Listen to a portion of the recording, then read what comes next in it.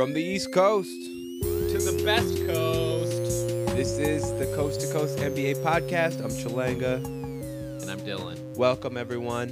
Dylan, I've got a bad case of the March Madness. My body's broken out in hives. I've got rashes. My skin's peeling off. I've gotten way more into it than I thought I would have and should have. Definitely. Yo, I mean, single elimination basketball is the most entertaining shit. Yeah, when are we going to get that for playing game? I know. For the NBA. Bill Simmons' Crazy as Hell tournament, is that what he calls it? Oh, no, it's the Entertaining as Hell tournament. It'd be so much better than March Madness. Oh, absolutely, because it would be the best players in the world. Although March Madness, like the fact that there are these beautiful underdog stories where, you know, Wolford can come into Kentucky and almost beat them, you know? But I do love March Madness. I'm a little sad because my Jayhawks got really, really destroyed by Auburn. Yeah. It was rough, but we'll talk more about the tournament at the end of the pod. Right now, Dylan, we got to talk about the Wolves, which is also a little bit depressing. So, just a little update. The Wolves have gone 4-7 in the 11 games they've played in March, bringing their record to 33-40, including a 5-game losing streak against the Nuggets, Jazz, Rockets, Warriors, and Hornets. That's a tough stretch. I wish we could have gone like either, 2-9 or like 6-5. But we have to go 4-7, of course. So we're not in good draft position, and we also can't make the playoffs at all, and there's nothing to look forward to in terms of winning. Yeah, the Wolves are in a really weird middle ground as far as their standing in the league. You know, that 11, 12, 13, 14 spot in the draft is not necessarily where you want to be as a team, unless you're like the Kings and you didn't expect to be there, and your team is actually playing like above its expectations. Then that's a really great spot to be. But if you're like the Wolves and you had playoff expectations, it's pretty disappointing. I mean, we didn't have playoff expectations for this team. We had them outside of the playoffs. That's true. I guess playoff hopes. Yeah, I just wanted to either see them be the 9 seed or be the first team out or see them tank. But it's like classic Timberwolves. We can't even be good at putting our team in a good place for the future, you know? Well, the good news is that the remaining schedule is very tough. And Wolves also have a lot of people that are injured. There's a lot of injuries right now. So this next week, on Tuesday, we go against the Clippers, and then the Warriors, and then the 76ers. All teams that are for sure in the playoffs. Sixers just lost to the Hawks, so you never know. That's true. Trae Young with the last-second floater. It's beautiful. Trae Young listened to our podcast. I almost guarantee it. You think he did? I had so much hate for him, and he slipped his whole season around right after I released that podcast. Yeah, that's true. He heard. He's like, man, this coast-to-coast NBA podcast, they don't believe in me. Well, that Dylan guy doesn't believe in me. Chalanga, he's cool. I'm taking all the credit. Thank you, Dylan. I got a fire going under his ass. And good for him, but is he going to be Rookie of the Year? Probably not. Only Kyle Kuzma thinks so. Yeah, I mean, Luka's got to be Rookie of the Year. There's no real chance that anybody else wins. Although it's kind of sad because Luka has become the Mavericks got bad. Everyone kind of just forgot about Luka. Y'all know me, still the same OG, but I've been low key. They have a chance to keep their pick this year because it's top 5 protected, and I think they're at 6. So if they get lucky in the lottery, they could be in the top 4. I mean, they have a good chance. They have a 34.5% chance of getting top 4. What if Zion's on the Mavericks next year with Kristaps and Luka? That is so fun to think about. I think we have to root for Hawks or Mavericks for Zion. Oh, absolutely. John Collins, Zion, and Trae Young. Are you kidding me? Yeah, I'm more excited about the Mavericks, but yeah. Kristaps, Zion, and Luka. That's pretty nice. I can't say that's not nice. You don't need a point guard. No. Just have a guy who can play defense.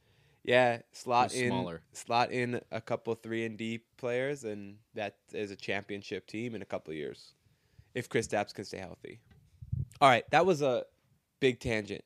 Back to the Timberwolves. Bad news and good news for the Timberwolves. This is both bad news and good news, is that Rose, Teague, and Covington are done for the season. It was announced last week that they will no longer be playing this season. Covington still suffering from that bone bruise. Derrick Rose just had surgery on his elbow to remove some bone chips. And I believe Jeff Teague is dealing with an ankle issue. I don't quite remember. They've all been ambiguous all season. Yeah. That is good for the Wolves tanking odds because that's what, 3 of the 6 best players on the team, 3 of the 7 best players on the team. Yeah, hell, go for it. 6. Quick. Of course. Quick, Dylan. Gut ranking, best players of the team. Go. 1 through 10. Karl Anthony Towns. Yes, 1. Everyone else. Sweet. That's it. Sweet. It doesn't matter. It could go in any order. But yeah, so I'll do it seriously, just gut. It could go in any order though, except for Andrew Wiggins is definitely not 2. Unless he's playing Oklahoma City. So Karl Anthony Towns, Robert Covington number 2. My number 3 is Dario Saric, and that's just because of his potential, because he's only like a 3rd year in the league. And then Taj, even though he's getting older. Teague and Derrick Rose. What am I at, 6? That's 6. So 3 of 6 for you are out. All right, you go. My top 10, Towns, Covington, Taj, Teague, Saric, Rose, Tyus, Yeah, I have Tyus after that too. So we're basically the same. Okogie, KBD, Luol Deng, Andrew Wiggins is 11. I think you definitely have to put Tolliver above KBD. Yeah. And Andrew Wiggins actually is above Tyus too. Really? I don't know if I would. I would solidly say Andrew Wiggins is the 7th best player on this team at worst. And honestly, if I were to really think about it, I would probably move him up. He still has a lot of potential, and sometimes he looks amazing. Wow, I think we flip-flop because now I'm in the position, and I've shared this on the pod before, where I think that Andrew Wiggins has no place on any NBA team because he needs too much of the ball in order to ever get hot, and he doesn't get hot consistently enough for him to get the ball. I know, it's a problem. It's a combination of inconsistency, lack of skill, lack of confidence, and like style of play that needs all of those things. Like Andrew Wiggins' style needs confidence, he needs the ball in his hands, and he needs the skill to be able to play that style, and he just doesn't have it. I think a lot of people have given the comparison of him to Rudy Gay, where Rudy Gay was this really athletic player full of potential when he came into the league. They have similar bodies. But now Rudy's got this old man's game, and he's put on some weight. Yeah, and he's actually become a very useful NBA player. And now that he's not being paid so much, he's actually a quality veteran to have on your team. So what you're telling me is that Pop's going to be 90 years old, and he's going to find Andrew Wiggins when he's 35 and turn him into an amazing power forward. I wouldn't say amazing. Rudy Gay's not amazing, but a serviceable role player, which is a little disappointing for a number 1 pick. I can't wait. Let's trade him right now to Pop. Pop would love Andrew Wiggins, wouldn't he? Oh yeah, the Spurs can have him. I think that Pop could go for it. Everybody's zigging. He'd zag on Wiggins right now. Yeah, that's for another pod. I want to talk about some stats, some March stats, some trends, some interesting things I've been noticing. So first, let's talk about Karl Anthony Towns' March. He has been I just want to say something. Oh, go ahead. Is that 50% from 3? Is that a mistake? No, that is in March. He is 55% from the field, 50% from 3, 86% from the free throw line. He's 50% from 3? Yes. in the month of Look March. out, Dirk. He's he's going to be the taking, like, best 7-footer 5 a shooter game. ever. Yeah, that's insane. Yeah. So just to clarify, in the month of March, Karl Anthony Towns is scoring 29.5 points a game, 13.5 rebounds with 4 offensive rebounds. I didn't put that in there, but I want to add that. 3.8 assists, a block per game, shooting 55, 50, 86. 55, 50, 86. Dylan. Those shooting splits are insane. I also saw over the weekend Towns became the first player in NBA history in his first 4 seasons to have 7,000 points, 3,500 rebounds, and 353 pointers. Yeah, that's just going to be for the rest of his career. They're going to be showing stats like that. Yeah, because no one's ever done this before. Also, it was crazy. So there were 10 players, I believe, that had 7,000 points, 3,500 rebounds. And the next closest in three-pointers in 4 years in the league had 5 three-pointers. Karl Anthony Towns has 358 now. Yeah, I'm numb to all those facts because it's just like we've been seeing them for so long now. I know. He is such a star. He is such a star. We need to get him some help.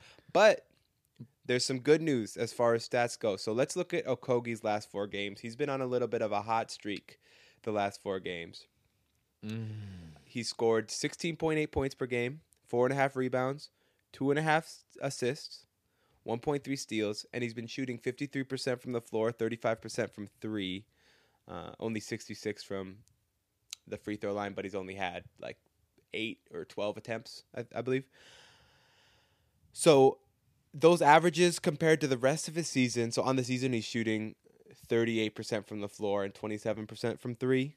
So this is a huge, huge jump, and it's only a 4-game sample size, but it's pretty encouraging to see, right? Yeah, so they were talking about this on the Zach Lowe podcast with cool. Ryan Russillo.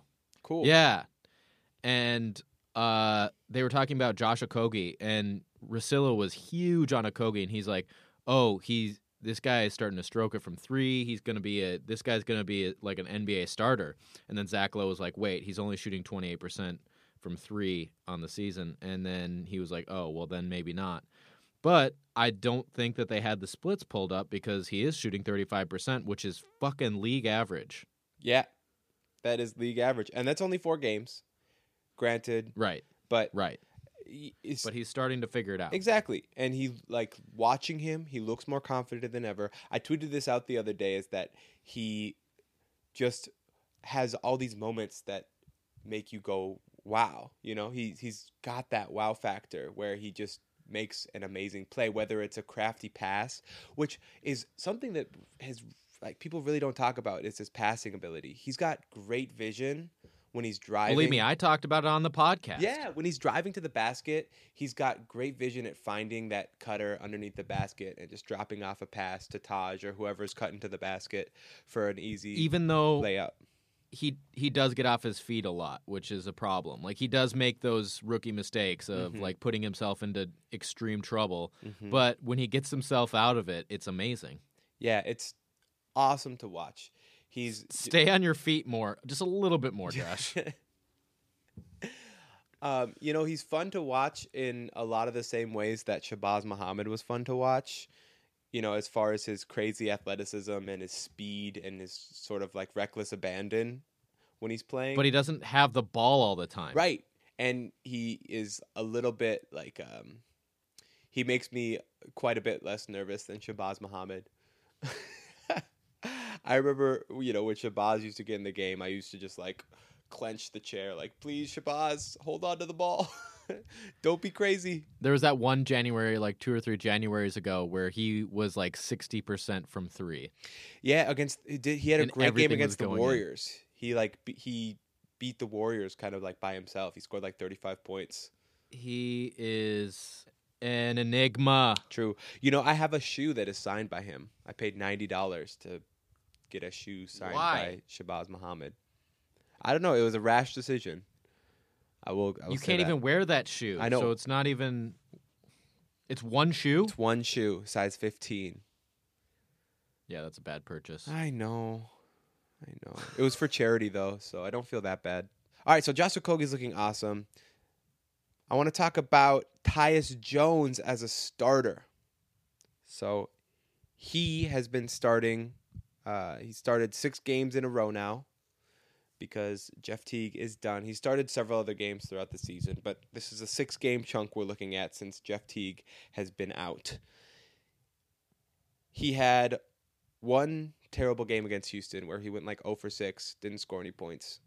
So I'm not counting that game in these splits, okay? So we've got a 5-game split. Yeah. Hey, if you don't count the bad games, Karl-Anthony Towns is averaging 40 points a game. Well, listen, you'll see why I'm not counting the game when you hear the split. So in the 5 games, not including the Houston game, 5 games, he's averaged 12.8 points, 2.8 rebounds, 7 assists on 49, 36, and 100% from the free throw line. So he only took 8 free throws, so that's a negligible stat. We don't have to worry about that. But 12, almost 13 points, 3 rebounds, 7 assists. Really quality. If we include the Houston game, everything drops down to 10 points, 3 rebounds, 6.7 assists on 41% shooting, 28% from the 3 because he missed like 3 or 4 3-pointers against Houston. So wipe that bad game away, and those 5 games look pretty solid for Tyus Jones. The eye test says that he is a pretty solid player and has some starter potential. I don't know. What do you think about Tyus Jones? What are your thoughts? I don't think he has starter potential. Nah. I think he's too small. He's not strong enough. He's just going to get beat. Yeah. He's not big enough to be able to switch in the NBA, and so him as like a quality starter, I don't see it. And I don't think he has that Jeff Teague kind of like anger to be able to stay in the game, you know? Yeah, and he really does not have any offensive game. If he could shoot threes, it would be different, but he's not a very good three-point shooter. He's he's average. Yeah. He's average, but he's such a tough defender, you know, like he makes winning plays, which I like. And the thing about the Timberwolves is that for a long time now, we have not had very many players that make winning plays. You know, and he doesn't make a lot of mistakes. That's the most important thing, I think. Right. So when I think about players on the Wolves team that actually, you know, that when I think about closers who aren't going to crumble under the pressure, Taj Gibson is one, and I think Tyus might be the only other one. I'm not positive because I haven't seen him in a lot of high-pressure situations, but his consistency and his... But we did see him in the NCAA championship. Yeah, and he had a great game. He won that game for Duke.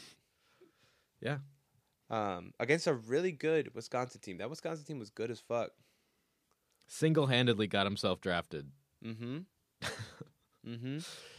So, anyway, I like Tyus Jones. Maybe he's not a starter. We'll talk some more about that later, but I really hope that he continues to show that he is worth a second contract with this team. Now I want to talk about Dario Saric, the homie, one of your favorite Timberwolves players, Dylan. So, February 11th, Dario Saric got put into the starting lineup by Ryan Saunders. Everybody had been crying since he joined the team. He should be starting. Space the floor for Towns. What's interesting is I pulled up his numbers as a starter versus as a bench player, and the stats are shockingly similar. So here's, since February 11th, since he started, he's played 18 games. 10.8 points, 5.8 rebounds, 1.6 assists on 45, 40, 81 shooting splits at 24.5 minutes per game. When he was a bench player from November 14th to February 8th, that's 41 games. It was 9.6 points, 5.3 rebounds, 1.4 assists on 44, 37, 87 splits in 23 minutes per game. I don't think that's the right thing to look at. Look at Karl-Anthony Towns before and after.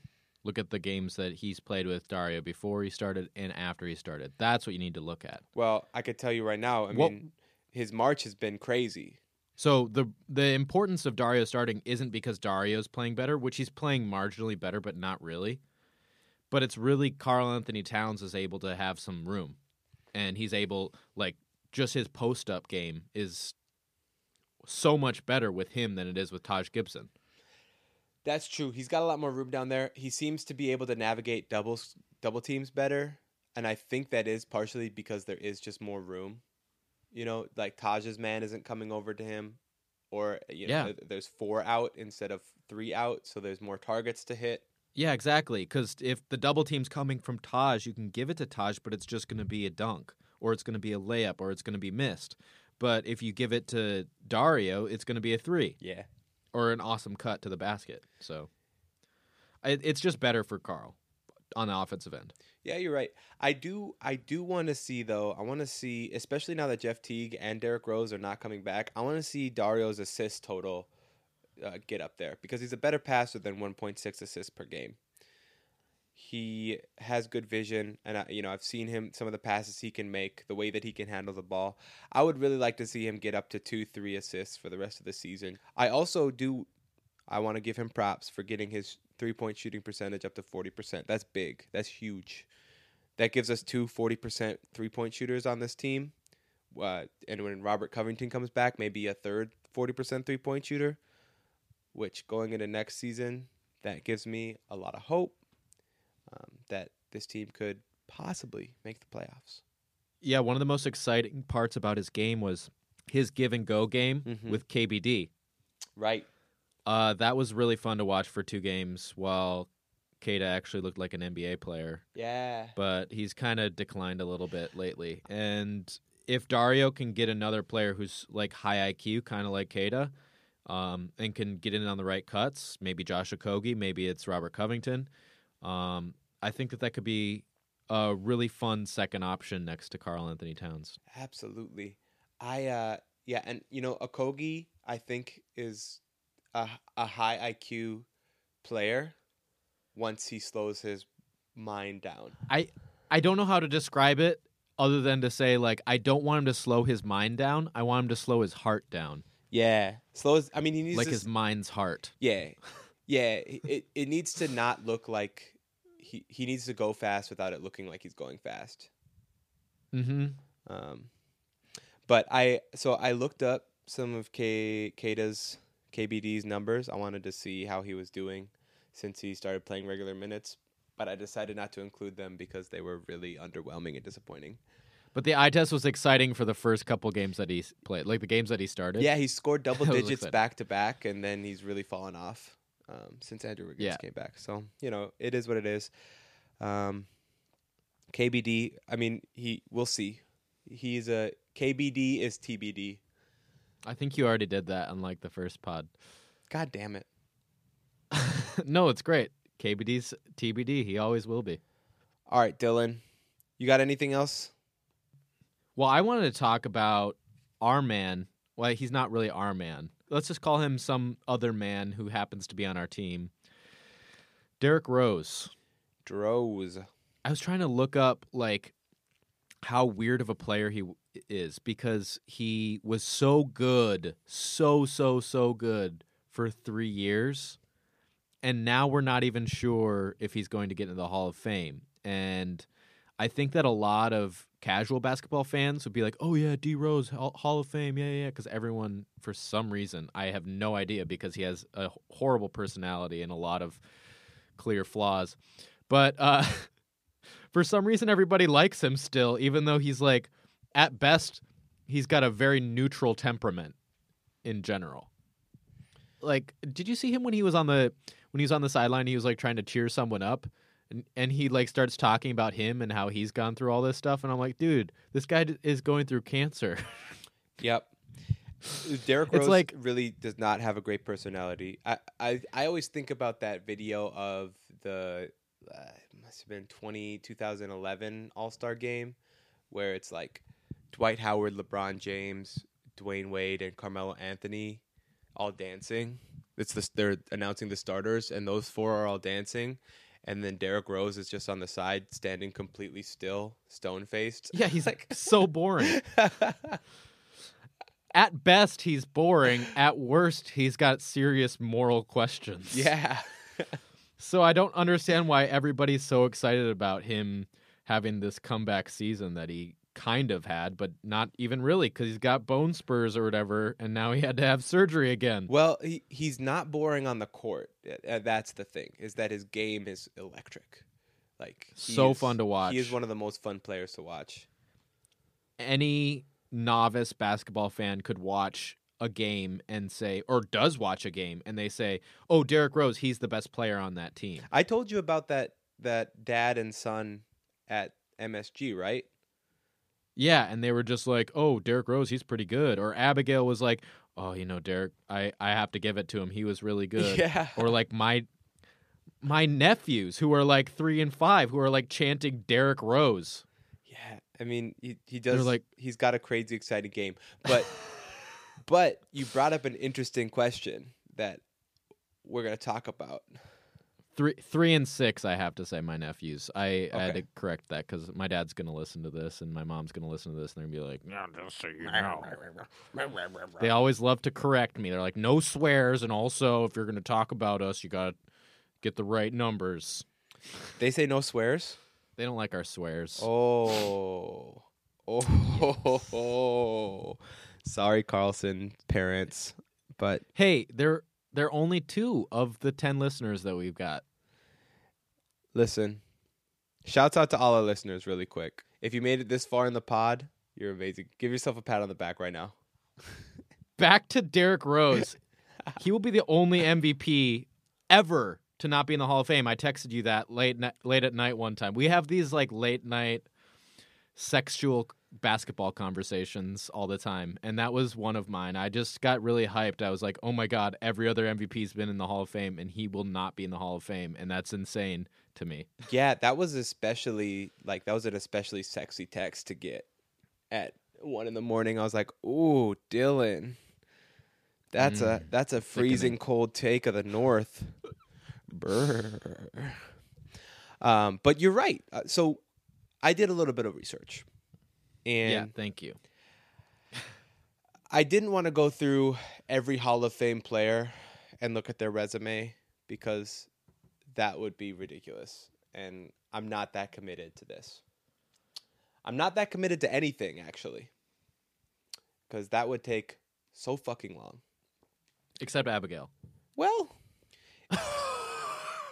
if you're telling me I gotta pick, She is at the library. if you're telling me I gotta pick between her and going through every single Hall of Fame player's resume and writing it down on our agenda, let me just say, it would be an easy choice, obviously. Anyway, so what I did is I thought, let me look at all the other players who have been one-time MVPs, because I think that's a fair crop of players to compare Derrick Rose to. I figured I'd find some players who also had some injury-riddled careers, which maybe made them less great and made them not win a second or third or fourth MVP. And what I found is that pick the 3 worst of those, but yeah. I will. I'm not going to read them all. I'm going to pick the most comparable ones, okay? So Okay. Derrick Rose's resume is a 3-time All-Star, 1-time MVP, Rookie of the Year, All-Rookie First Team, and 1 All-NBA First Team. And he's been to the playoffs 5 times. Technically 6 times, but one of the times he got hurt and he only played 1 game, so I'm not counting that. So pretty underwhelming resume. That's horrible. Mhm. I do have to say we have to include his time as a Memphis Tiger. He got to the finals, right? Yeah, 38-2 record. He did do a great job in college. He took the Memphis Tigers to the NCAA tourney championship game, and who'd they lose to? I'm not sure, but check this out. In 2009, an NCAA investigation revealed that Rose's SAT scores had been invalidated, and so that season does not count. Oh, so that won't help him in his Hall of Fame case then. No, it won't. Shit. Oh, he is totally fucked. He's fucked for the Hall of Fame. So I remembered that, but I forgot that it won't count. That sucks. Uh-huh. God, he He has hit every rock he could possibly hit in his career. He's had academic failures, he's had personal failures, and he's had injury-related failures. I know. It's tough. He also has made so much damn money, though. He's made so we much can't. money.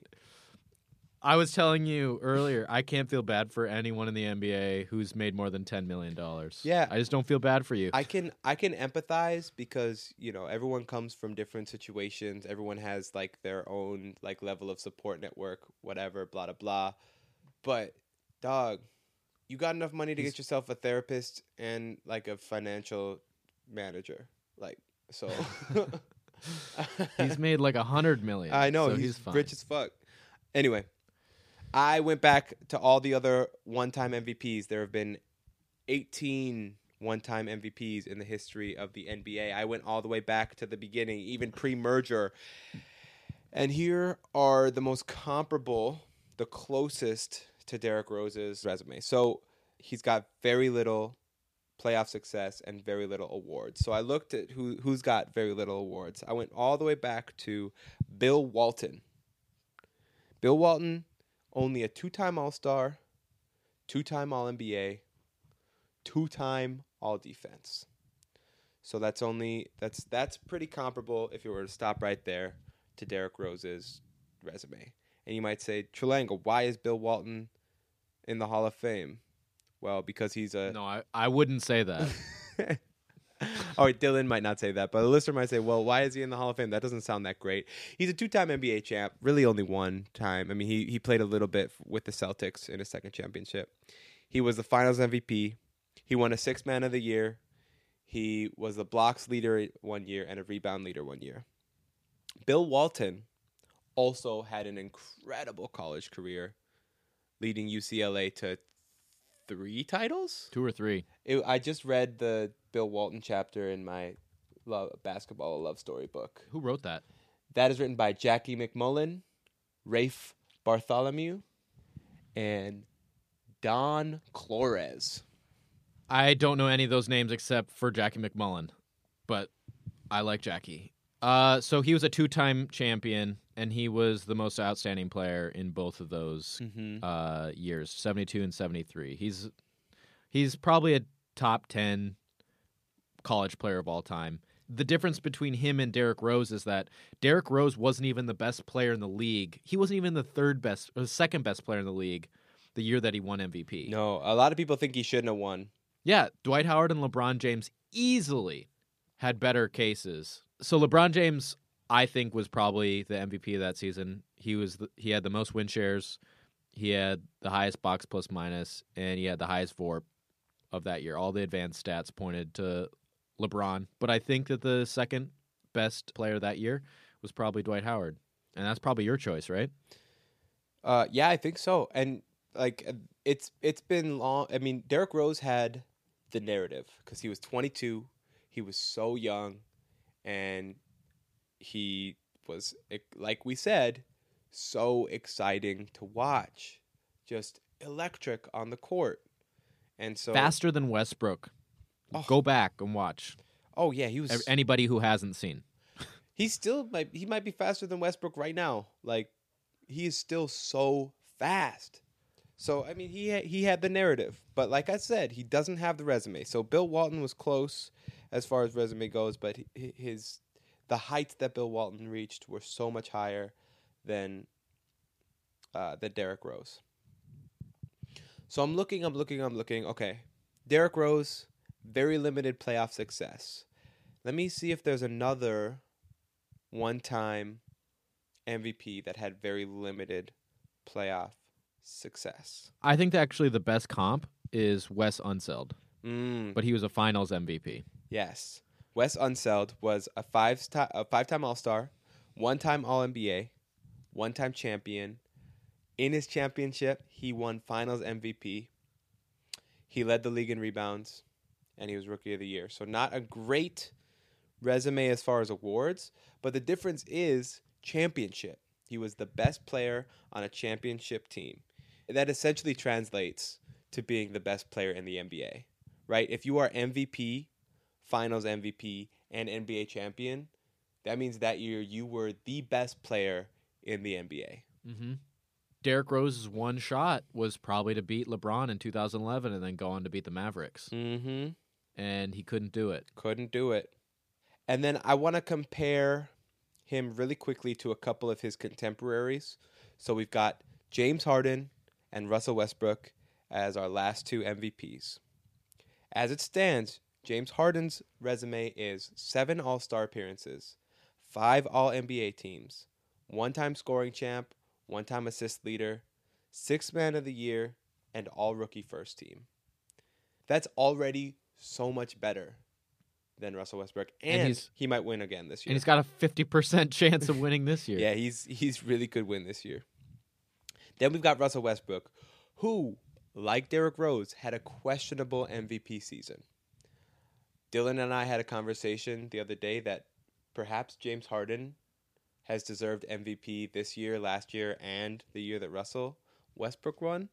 And maybe James Harden is a little bit underrated. But I don't think James Harden's underrated, but I just have to factor in playoff success. That's true. That's true. He's had a hard time in the playoffs. Russell Westbrook, who also had a questionable MVP like Derrick Rose, 8-time All-Star, 7-time All-NBA, 2-time scoring champ, 1-time assist leader, all-rookie first team. And I included this because for some reason, it, like when people are talking Hall of Fame, they count it, but All-Star MVP, I think that's bullshit, but it's not even close, though. Russ and Harden are so much better than Derrick Rose. So much better, and like very clearly Hall of Fame players. If their careers ended right now, they would be Hall of Fame players. And I think that Russell Westbrook deserved his MVP award more than Derrick Rose did. I agree. I think in the moment, I was a Russell Westbrook stan, and I was like, he's doing a triple-double. This is crazy. He needs it. I think I remember talking to you about that, and you were huge on Russ, and I was just not. I wasn't even in the same spot as you were. But now I've come back around, and I'm like a Russ neutralist. I still think he's an asshole, but he's underrated almost. Yeah, I will always love Russ. He's another one of those players that's just so fun to watch, the things that he does. But if just for staying in a small market, that hits my heart. That hits me close. Yeah, he loves OKC, and he convinced Paul George to love OKC too, which is cool. So I'll always have a soft spot for that. Remember when him and Cameron Payne used to do their little dances, their little handshake dances before the start of the game? Yo, I'm going to send you some videos. It was so charming. Ugh, Russell Westbrook, I think that low-key he is an amazing teammate. And it's evidenced by the fact that no matter what happened, everyone on his team had his back immediately. Mm-hmm. And I think that if he weren't a good teammate, they would have just said nothing. Mm-hmm. I think it was very clear that Russell Westbrook wasn't completely in the right in the situation with the Jazz fan, but they were so quick to defend him that it just points out that he's such a good teammate. Yeah. And the only thing that makes me not like him is that he's such a horrible opponent. He's a horrible opponent. That fucking Klay Thompson bullshit. When he... What the hell? Oh, like, man. For no reason. And if he thinks anybody is not on his side, he has to go way too far with them. Yeah. And it's like... And I don't know what happened before the Jazz fan said some obscene thing or whatever, but like he just always pushes the limit, and he told that 76ers fan, he's like, sit down, fatty, and then the 76ers fan flicks him off. Like, of course you're gonna be pissed off if someone's telling you to sit down, fatty. Like, that's rude, and he's just a rude person to people that are not on his side, and he takes everything way too close to his heart. Yo, Russell Westbrook is straight up on that why not movement, though. That's his whole thing. That's his motto. Why not? Why not? He's all passion. True. Just 100%. Just nothing but passion. Not a lot of head, a lot of heart. A lot of heart and a lot of physical attributes.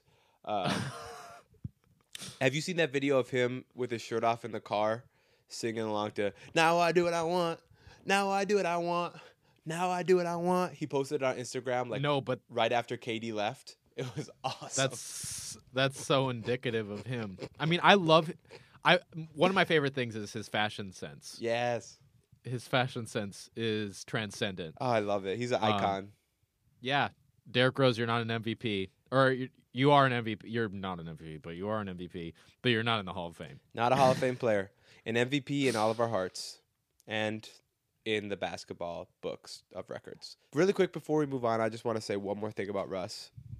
Is that if I was rich and famous, I would dress exactly like Russell Westbrook. Why not? Why not? All right. We're going to finish off this podcast with a couple more Wolves topics. So, we were talking earlier about where the Wolves are in the lottery. Right now, they're in the 11th spot in the lottery. Ahead of Charlotte or behind Charlotte. I don't know. This is always confusing. They've got a worse record than Charlotte by half a game. Then the Magic are 2 games away from them, and the Kings are 3.5 games in front of them. So it seems like those 3 teams are still trying to win. So it seems like the Wolves are at least safe at 11, because the Magic are still trying to they're still really close to the playoffs. The Charlotte Hornets are on the outside looking in, but as far as I could tell, they want to make the playoffs. And the Kings just want to win. They just want to see how far they can push this team, even though they're like 5 or 6 games out of the playoff race. They still want to win. So we seem safe at 11, right? I'm not sure about Charlotte, but yeah, I think we are safe at 11 because I think we're also close to the 10th and 9th teams, Lakers and who is it, the Wizards? The Pelicans. So the next closest teams to us at a lower draft pick are the Lakers. We're 1.5 games back from them. The Pelicans, we're 2.5 back from them. And the Wizards, we're 3.5 back from them. The Lakers, though, in the last 10 games have gone 1 of 9. And they seem pretty content to lose every game for the rest of the season. They've got nothing. Not only is LeBron the GOAT winner, he is the GOAT loser. He's How so good at impressive losing. is it? How impressive is it? Like, everybody's freaking out that he got blocked by Mario Hezonja. He had no intention of making that shot. Why does anyone think he wanted to even make that shot? He was just like, okay, whatever. He's blocking it, I guess. I'm gonna get heat on this on Twitter, but whatever. Yeah, he didn't care. He doesn't care. He's done. The season's over. He didn't for even him. care. He barely jumped. He is just. Do you actually think he tried to make that shot? I don't think there's a chance in fucking hell that he tried to make that shot. I think he was trying 25%. I think that he was doing 25% trying. He's like, I'm gonna step back, and if it goes in, it goes in. But he's done it before, where he's like just kind of step back, and he's like, I don't care if I win this game. Yeah. But if he would have tried to win that game, he would have flipped it over and dunked on Mario. It's LeBron's not stupid. pretty obvious. There's no reason. Lonzo and Ingram are out, so there's no reason to try. You just want to get the best draft pick that you could use to make a trade this offseason. That's it. LeBron is out until he gets some vets in there. He's finished. He's on set for Space Jam 2 right now. He's in the fucking writer's room. Can you believe that people actually think that him getting blocked by Mario Hezonja is indicative of him losing any of his athletic skill? Like, that's one of the dumbest things I've seen on NBA Twitter in a long time. He's fine. I mean, I think he's got 2 more full seasons of being fucking amazing. A top 3 NBA player. Yeah, especially because this season was a break for him, man. He played like 2 months of basketball. That's it. If he would have come back in a normal time frame, he would be an All NBA first team player. Yeah, absolutely. Paul George has fallen back. He would be. It's just look at the fucking stats. He's averaging higher than his career averages in like every category. Mm-hmm. So like, don't come at me with this LeBron James is washed bullshit. Yeah, man. It's just so stupid. And let's not forget, before he got hurt, the Lakers were having an amazing season. Everyone was like, holy shit, maybe the Lakers are better than we thought. Yeah, they were like maybe a half game or like tied for having home court advantage in the first round. Yeah, they were this 3rd and 4th seed like the whole first part of the season, and then LeBron got hurt. Yeah, and it derailed, and then the Anthony Davis thing happened, and it just turned into a toxic mess. But you can't tell me that this team wasn't good because they were fucking good. and they were the most fun team to watch in the league just Mhm. because they scored all their points at 20 miles per hour. I know. It was so cool. It was so cool. Yeah, especially with LeBron James leading the way. Like, LeBron James taking the ball in transition like that. 35-year-old LeBron James just sprinting down the court. Oh, it was like watching Bill Walton you know what? and his cronies. Like, he's passing it just fast breaking all the time. This is a tangent, but I would love to see Ben Simmons on a team that plays that fast. I would love that. Like, put Ben Simmons on the Brooklyn Nets. Ben Simmons, Kawhi Leonard to the Lakers. Ben Simmons and LeBron James. I guess Ben Simmons, LeBron James, Kawhi Leonard. we talked about this. Kawhi signs there. We talked about this. I remember I had the same reaction. I said, Ben Simmons and LeBron James, they can't do that. And then I remembered that LeBron James is like a really good shooter now. He has low-key turned himself into an excellent three-point shooter. And nobody... And in reality, he was always clutch. Like, even on those Cleveland teams, he had some clutch threes from 35 feet. Mm-hmm. And people who say he can't shoot are idiots. Yeah, absolutely. I mean, he has worked to improve it, to make it more consistent, but now he's like a legitimate threat. But before, he was always still. Yeah, you've viable. always had to guard LeBron at all levels of the court. Anyway, the Lakers are on their way to having a really bad record because they packed it in. But we might be able to catch Washington or New Orleans. Brad Beal is still playing real good. So if the Wolves play poorly, we could move down. But as it stands, at the 11th spot, we've got a 9.4% chance of getting a top 4 pick and a 2% chance of getting number 1. So likely we'll be somewhere around the 11 range. That's as it stands. That's not like given the fact that we could move up or down in the standings or like win projections or anything like that, right? Yep, that's just as it stands right now. So at the 11th spot, there's a 9.4% chance of a top 4 pick. That's crazy to me.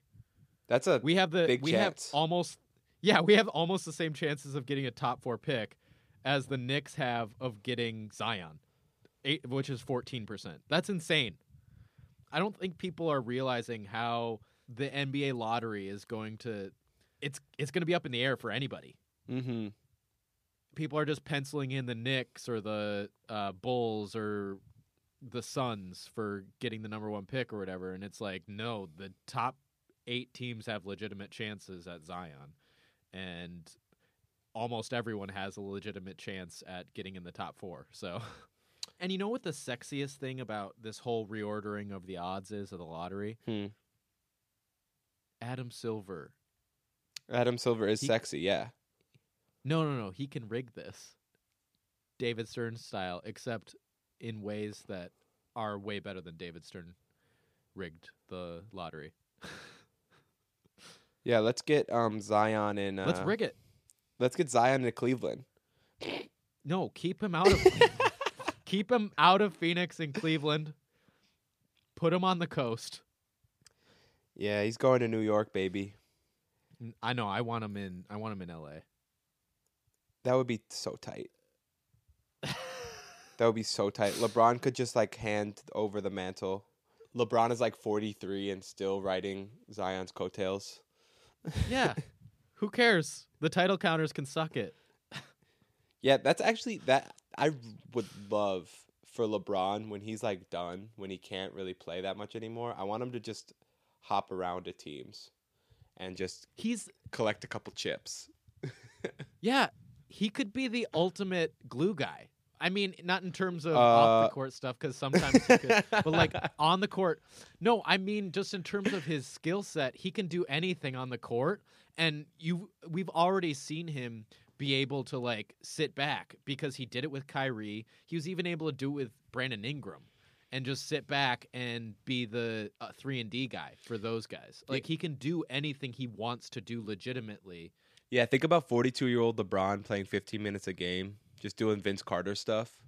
Yeah, he could be the Vince Carter of the league easily. Mm-hmm. The way he takes care of his body. That'd be amazing to watch. I would love that. And It'd be territory that no GOAT has ever seen, not even Kareem. I mean, kind of Kareem, but not even. Yeah, because like when Jordan came back for the Wizards, he was not a role player. He was their best player. Yeah. He was their best player by far. I think he was their only all-star. Mm-hmm. And he still had to shoot 25 times a game. Yeah, Shaq tried to do the ring collector thing, but Shaq's body wore down and he couldn't do it anymore. Yeah, he didn't take care of his body ever. That's why this could be something different, I think. I'm into it. I'm really into it. LeBron, you could stay in the league until you're 50, man. I don't care. Never leave us. Never leave us. Don't.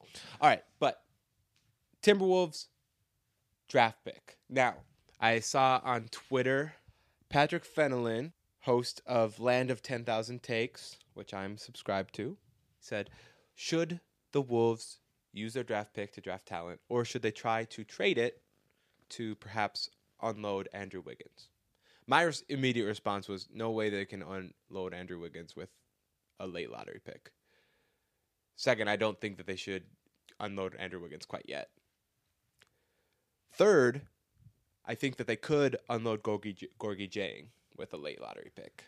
So, Dylan, That'd be great. my question for you is, would you prefer the Wolves use their pick to get another young player on the squad, or to perhaps use it to get off of Gorgie's money?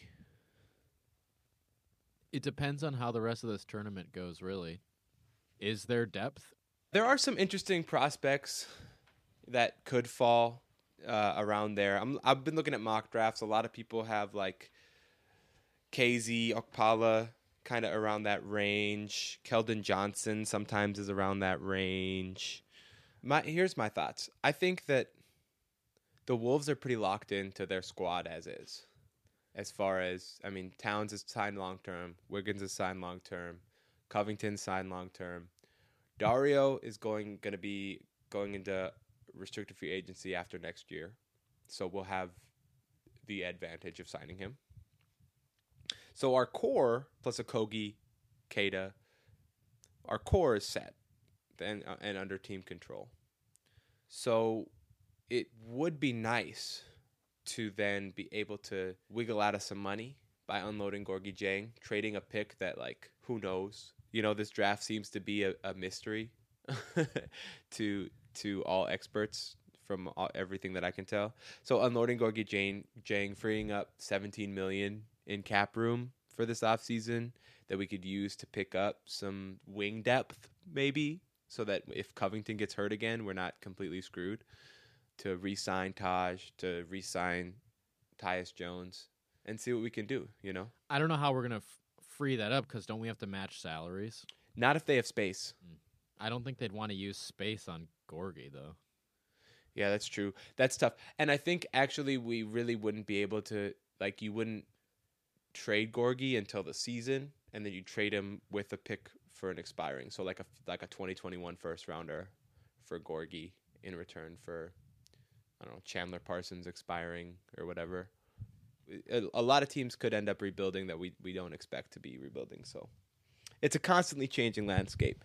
Can we talk about somebody that I kind of want to talk about? So this might be just an automatic yes, but what's Jeff Teague going to do? Is he just going to take the $18 million and figure it out next year? $19 million. I think that he's got to take the player option, right? Like, unless he really hates it here, it doesn't make any sense for him not to take the $19 million, because there's no way on earth that he's getting that anywhere else. But my question is there any way on earth that he gets like a 4 years 48, 4 years 50? And is that like his last big contract and then he goes in? Because like it could be at the end of next year that he doesn't have any more game left in him because he's just been too injured the last couple years. Yeah, I mean, maybe if a team gets desperate and, you know, strikes out, because Eric Bledsoe's off the market now. So as you got Kyrie and you got Kemba as free agent point guards, and then after that, Jeff Teague might be the best option. Yo, if I was his agent, I would say take the $19 million. But yeah, other free agent point guards, Isaiah Thomas. Are you looking this up? Rajon Rondo. Yeah. D'Angelo Russell is restricted. Derrick Rose, of course, is unrestricted. Interesting, Malcolm Brogdon is a restricted free agent. I imagine the Bucks will want to re-sign him though. It'll see how their season goes though. Their playoffs goes, and then Darren Collison, Patrick Beverley, Terry Rozier is going to be restricted. I guess Terry Rozier, I think, would be equal to Jeff Teague, not that much better. But if the Celtics, if Kyrie leaves, then the Celtics are going to re-sign Terry. Aren't they? Yeah. You know? Yeah, so one of the two. Yeah, so Teague still, by virtue of either Kyrie leaves or Terry leaves, is 3. Elfrid Payton, Jeff Teague's a better option. So, yeah, after Kemba and Kyrie, Jeff Teague is the third best free agent point guard. There's really not a lot of great free agent point guards coming out this year. Who's to say that someone's not going to pay him $15 million a year? I could see, New York, if they do some weird stuff this offseason, they might overpay him. I could see it. I'm gonna hope. I mean, that would be huge for Minnesota. So we have to pray. We have to pray. And then I would think that Minnesota would then have to draft a point guard. They would have to use that pick to try to get a young point guard. Well, that's what we want anyway. We want Trae. Yes, that's perfect. Use the number 11 pick to draft Trae Jones. Actually, maybe trade down because I don't know if Trae Jones is the number 11 pick. No. He's got more size than Tyus. That's something that I like. Yeah, and he's already a really, really good defender. I think I would love for Trae Jones to play for the Minnesota Timberwolves. I would love to have the Jones brothers, just 2 tiny little guards out there on the perimeter. The Joe Bros. Oh, shit. That would be so fun. And they would love it, too. They love each other. Yeah, I can't wait for the Joe Bros to join the Wolves. We want to draft Trae Jones. Speaking of Trae Jones, how's your bracket doing? Probably horribly. I had the Gophers in the Elite 8. You had the Gophers in the Elite 8? And, yeah, they got destroyed. Rightfully so. But Jordan Murphy wasn't playing, so my heart is still held high. Or something's high. Something's high right now. I, unfortunately, had Murray State going all the way to the Elite 8. Perhaps foolishly. I guess, yes, foolishly. Proven to be foolishly. And I Nothing wrong with that. I had Kansas going to the Sweet 16, and they got fucking destroyed by Auburn. So I wanted to point out something that I texted you. I hate all of these top players' shots. I don't like the way that any of their shots look. Zion? Doesn't look even. Yeah, Zion does not have a good shot. Like everybody's talking, or everybody's showing the replay where he missed the free throw. Mm-hmm. That thing bounced before he got it. It was such a bad free throw that it bounced on the ground. Nobody expected it to be that bad, that short. Yeah, and then Ja Morant his shot doesn't look good. Ja Morant's shot, it does not look great. But he has the ability to shoot off the dribble, which is cool. And his success isn't necessarily going to hinge on his shot. He's a facilitator and he's an athlete. I'm not very excited for these NBA prospects. Hey, that is what people said about LeBron. Did they? Like I said at the beginning of this podcast, I got a bad case of the March Madness, so I got to go see the doctor real quick. Got to go to urgent care, take some pills so my skin could stop falling off. Wish me good health, Dylan. Don't die. I'll try not to.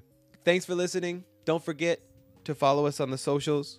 On Twitter at Coast to Coast NBA. On Instagram at Coast to Coast NBA Pod. Send us an email at coasttocoastnbapod@gmail.com. Remember, it's a 2. The number 2, not T-O. Please download, subscribe, listen, and give us a rating. If you haven't subscribed and set to auto-download yet, what are you even doing? We know you only want to listen to half of these, so just download them anyway. Auto-download. It's easy. You don't even have to think about it. It just downloads for you. Do it for us. Come on. All right. I'm going to go. Bye, Dylan. Take a seat. Hope you're ready for the next episode. Hey. Smoke weed every day.